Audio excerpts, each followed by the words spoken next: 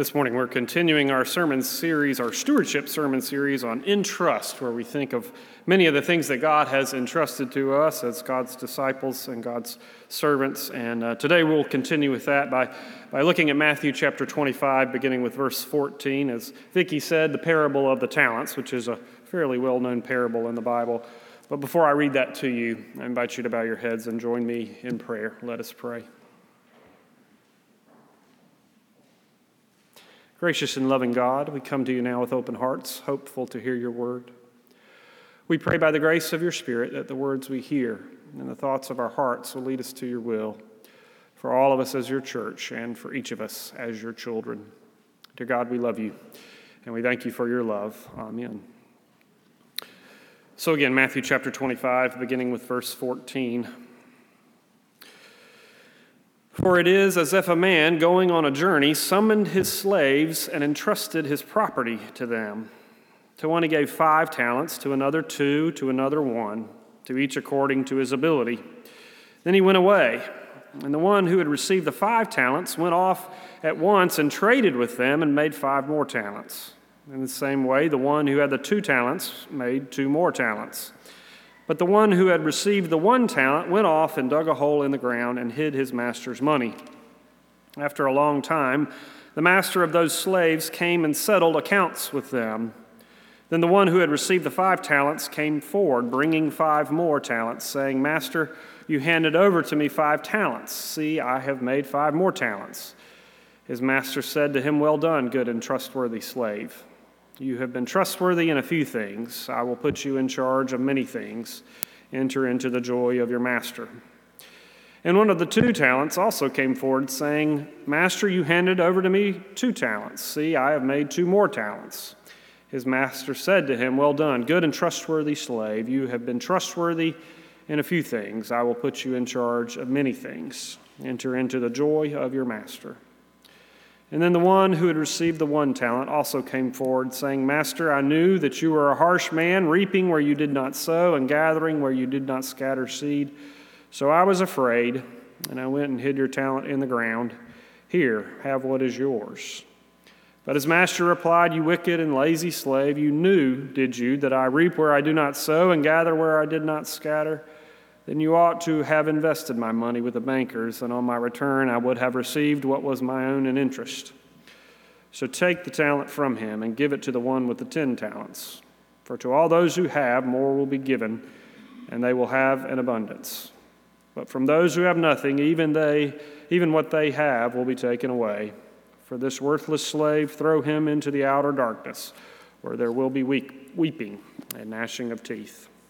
This is the gospel of the Lord. Praise to you, O Christ.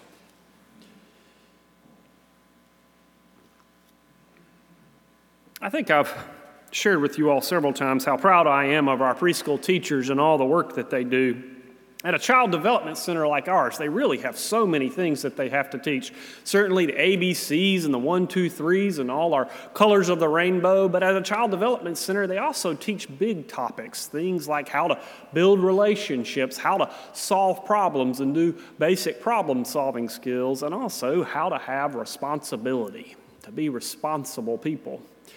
Now, I'm not a teacher, and I can imagine maybe how to teach the ABCs and the 1, 2, 3s, but teaching a big concept like responsibility to a small child seems like something pretty tough to do to me. In fact, this past week, I asked Vicki, who used to teach in our preschool, how did you teach something like responsibility to a little child? And she said one of the gifts that she used to use was she had a classroom pet in her classroom.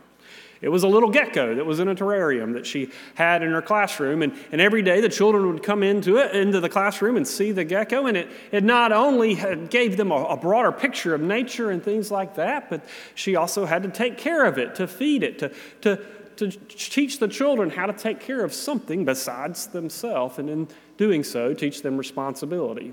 Maybe you all had classroom pets when you were growing up and going to school. I know we did. We had gerbils and hamsters and all kinds of things. I remember one particular classroom where we had a classroom plant that was supposed to be a little easier to take care of than a classroom pet. It was a ficus that we named Fred.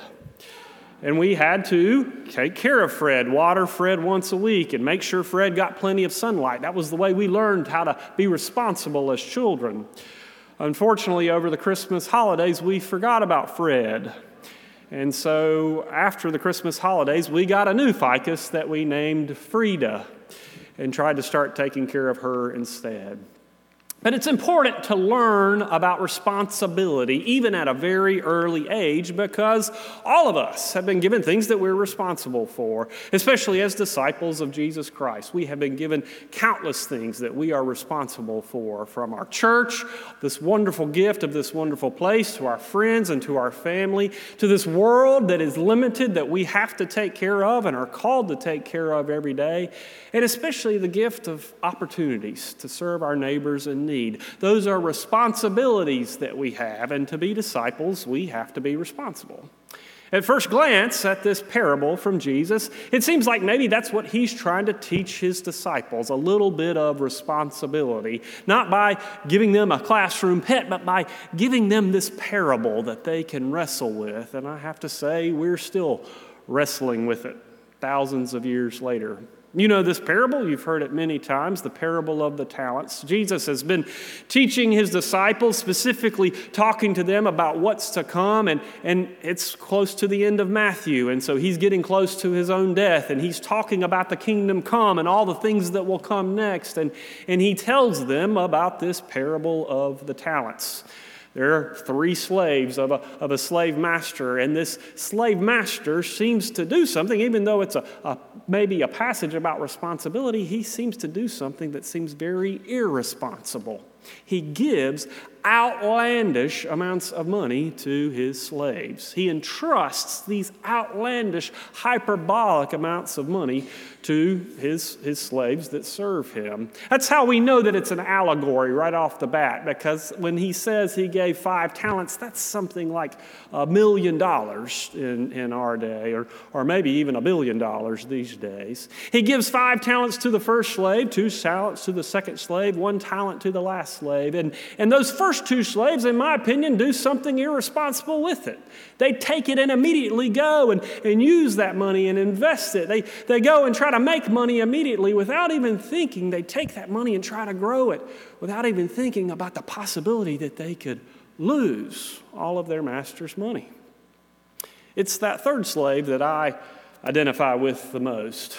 The one that realizes, well, this is not mine. I better take care of it. This is not mine. Something might happen to it. This isn't mine, so I should take it and bury it and keep it until the master comes back.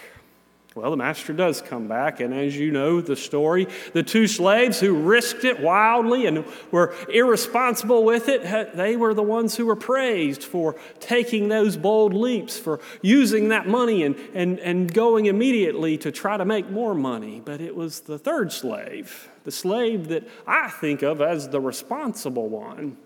It was that slave who was condemned to weeping and gnashing of teeth. It seems like it's a very irresponsible passage to me. But maybe that's because this is not a passage that's trying to teach us about responsibility. It's a passage that's trying to teach us about courage. We've looked at this passage many times. Even in the 6 years that I've been here, we've wrestled with it before. I wrestle with it all the time, like I say, because I feel like I'm that third slave. But it seems to me that Jesus Christ is trying to teach the disciples that they have to have courage with the gifts that they have been given, especially the gift of the gospel, especially the gift that they have to use to grow the kingdom of God, to grow the church. If they don't take risks and act boldly, take leaps of faith and share that gospel with the world, then they will be wasting the gift. But like that third slave, I worry about what might happen if I lose that gift, if I waste what God has given me by being too reckless with it. In my mind, what worries me the most is the fear that we'll have if I will lose it. And so often or not, that weighing courage and fear is what holds us back from being the disciples that God calls us to be. That fear that we have that we might lose those things that God has given us, and so it holds us back and makes us hide those gifts that God has called us to use boldly, to take leaps of faith.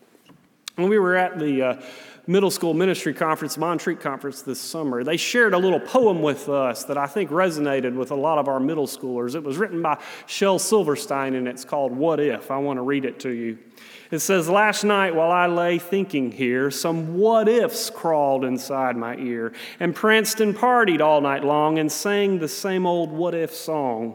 What if I'm dumb in school? What if they've closed the swimming pool? What if I get beat up? What if there's poison in my cup? What if I start to cry? What if I get sick and die? What if I flunk that test? What if green hair grows on my chest? What if nobody likes me? What if a bolt of lightning strikes me? What if I don't grow taller? What if my head starts getting smaller? What if the fish won't bite? What if the wind tears my kite? What if they start a war? What if my parents get divorced? What if the bus is late? What if my teeth don't grow in straight? What if I tear my pants? What if I never learn to dance? Everything seems well, and then the nighttime what ifs strike again." My what ifs are a little bit different than these, but they certainly run around in my head and cause me to hold back and hide and fear. What if the leaps of faith that we take hurt us and cause us harm? What if we try to build a budget for our church and we don't have enough money to do the things we want to do? What if I speak out for someone in need and it offends someone and they leave the church? Maybe you have your own what ifs too. What if my child doesn't get into college? Or what if they get into college and we can't afford it? What if I lose my job? Or what if I don't get the job that I want? What if they never find a cure? Or what if we can't solve this problem? What if he really did cheat on me? What if? All those what ifs hold us back, cause us to fear, cause us to hide the gifts that God has given us, calls us to waste all the precious gifts that God has given us. But here in this passage, Jesus tells the disciples, you can't be held back by those what ifs. You have to be courageous. You have to be bold with the gift of the gospel. You have to be bold with these priceless gifts that God has given you, because that's what the kingdom of God requires. If we're going to spread the gospel, we can't worry about the what ifs. We can't hide and worry about what we're afraid of. I told you this little illustration a few years back. It's a story about a self-made billionaire, a woman named Sarah Blakely. You might have heard of her. She was teaching at a conference up in New York, an entrepreneur conference, and she told this little story about how her father gave her an incredible gift when she was a child. They were sitting across their dinner table one day, and her father looked her in the eye and said, "Tell me how you have failed this week." But he wasn't trying to get her to wallow or in her shame or anything like that. Instead, he was trying to do the opposite. He was asking her what bold leaps she had taken that week. And she said, "Well, I haven't done anything." And he said, "Well, next week you need to go out and fail at something." And so the next week she did. She went out and tried something new. And all throughout her childhood, he kept asking her that question, how have you failed this week? How have you tried something new? How have you taken a leap of faith and failed? That little question gave her permission not to be afraid of failure, not to be afraid of losing the gifts, but instead being afraid of wasting her gifts. That's what Jesus Christ calls the disciples to do as they're about to go out into the world on their own, not to be afraid of wasting the time that they have had, but to go out and use that time, to use that gospel, to use that gift, to share the gospel with the world. After all, sometimes we do fall on our face. Sometimes we do fail. Sometimes we do suffer. And sometimes we do die. That's exactly what happened to Jesus Christ, but the kingdom of God was built upon it because he didn't waste the precious gifts that he had. The writer Parker Palmer says this: "I now see that hanging on in a fearful and needy and clinging way to be in the world is not a way to live at all, but looking for what I want to give myself to transforms everything. It takes me to a place where I find energy and trust and new life." What do we want to give ourselves to? Rather than hanging on, letting go, rather than burying our gifts, using our gifts. That's how we truly live as disciples of Jesus Christ, not by trying to be responsible, but by being bold, daring greatly, daring to fail, daring to try. Now, don't get me wrong, there are things to be afraid of.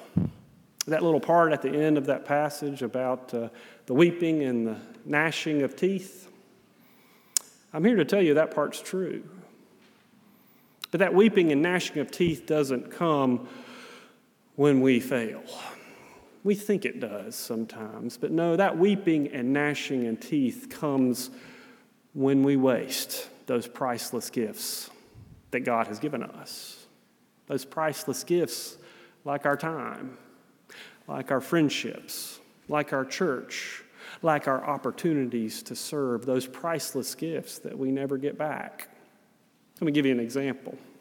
It's about 2 years ago. I was sitting here on a Sunday morning, and I got home. My mother had called me. My Uncle Steve had been sick for a long time. She called me and told me that he had passed away while I was sitting in church. And in that moment, I fell to my knees and I started weeping, gnashing my teeth, realizing that I had lost someone I loved so dear. Not weeping because I didn't love him or he didn't love me, but weeping because I thought I had one more day, and I didn't. How many times have we wasted gifts just like that? We see someone there out in the world in need, and we say, well, there'll be another chance. But there's not.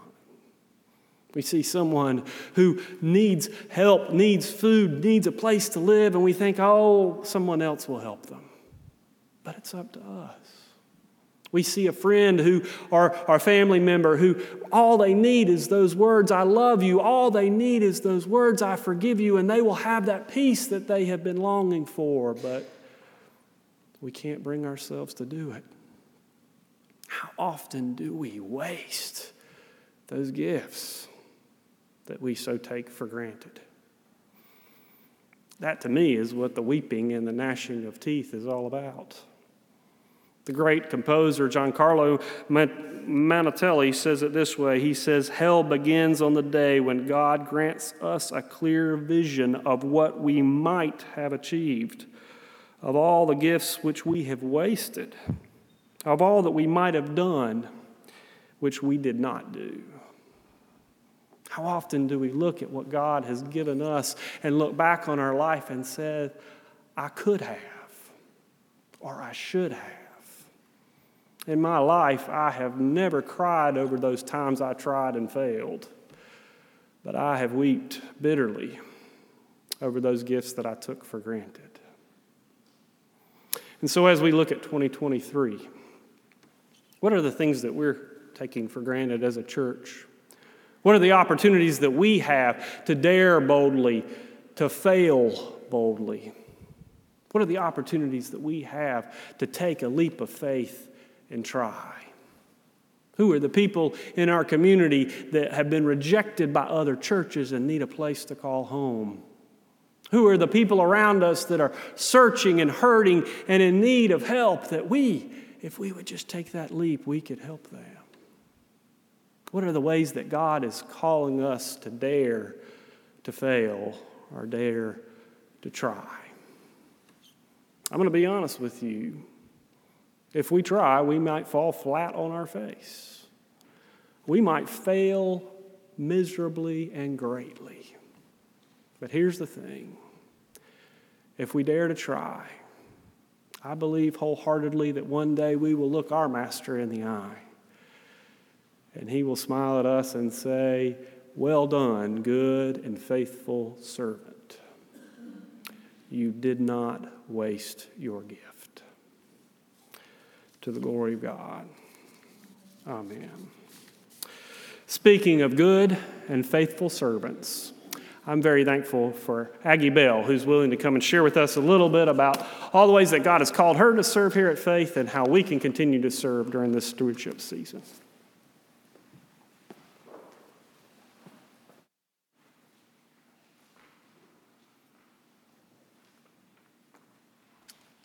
Good morning. As you enter our narthex on the right, you may have noticed a plaque there. It reads, Faith Presbyterian, chartered November the 7th, 1954, by these men and women of faith and vision. Below are listed 81 names, and I recently read all of those names and recognizing and remembering many so fondly for their impact on my life and the life of this church. I believe they would be amazed at the growth in our missions and ministries today, amazed at the number of organizations using this beautiful facility in 2022. I know I was overwhelmed by the scope and the outreach into our community when Brad and I began enumerating a list of groups, both church ministries, organizations, and mission partners who walk through our doors every day. A lot of these were new to me, frankly, and they may be new to you, and you may know of other groups that we've somehow inadvertently left off. But here are just a few of the many, many people whose lives are touched here at Faith. First, our organization and mission partners. The Afghan Refugees Assistance Group meets here. Benton Hills Preparatory School holds their graduation and shows here. The Boy Scouts of America, the local troop 109, meets here. Campfire Sunshine Central Florida. The Florida Foster and Adoptive Parents Association. Florida High Chorus, Leon High Chorus, and Child's Choruses all hold events here. Florida State Chorus MPA holds a statewide competition here every year. We have FSU organ recitals. The Kiwanis Club meets weekly here. Lamp Chamber players rehearse here. We are a national election polling location. The organization PEO meets here. Sustainable Tallahassee Inc. meets and sews cloth bags. Therapeutic drumming training, which works with at-risk Leon County students, meets here. Narcotics Anonymous, the Children's Home Society, and some of our many, many church ministries. Faith Preschool serves over 100 children daily. Our Wednesday Night Alive, Sunday school classes, worship services, Man on Meridian, which just served 260 bags of groceries. The men's breakfast. We have 17 Presbyterian women's circles that use this church. Weekly Bible studies, yoga classes.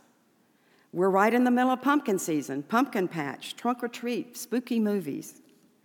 Walking the Mourner's Grief Group, organ classes, Faith Library book talks. We have plans for a preschool summer camp in 2023 with a mission partner. These are some of the many, many, many people that we are reaching and serving within these doors. People who need a warm and safe place to come for worship, for healing, for food to help to feed their families, for Bible study, for fellowship.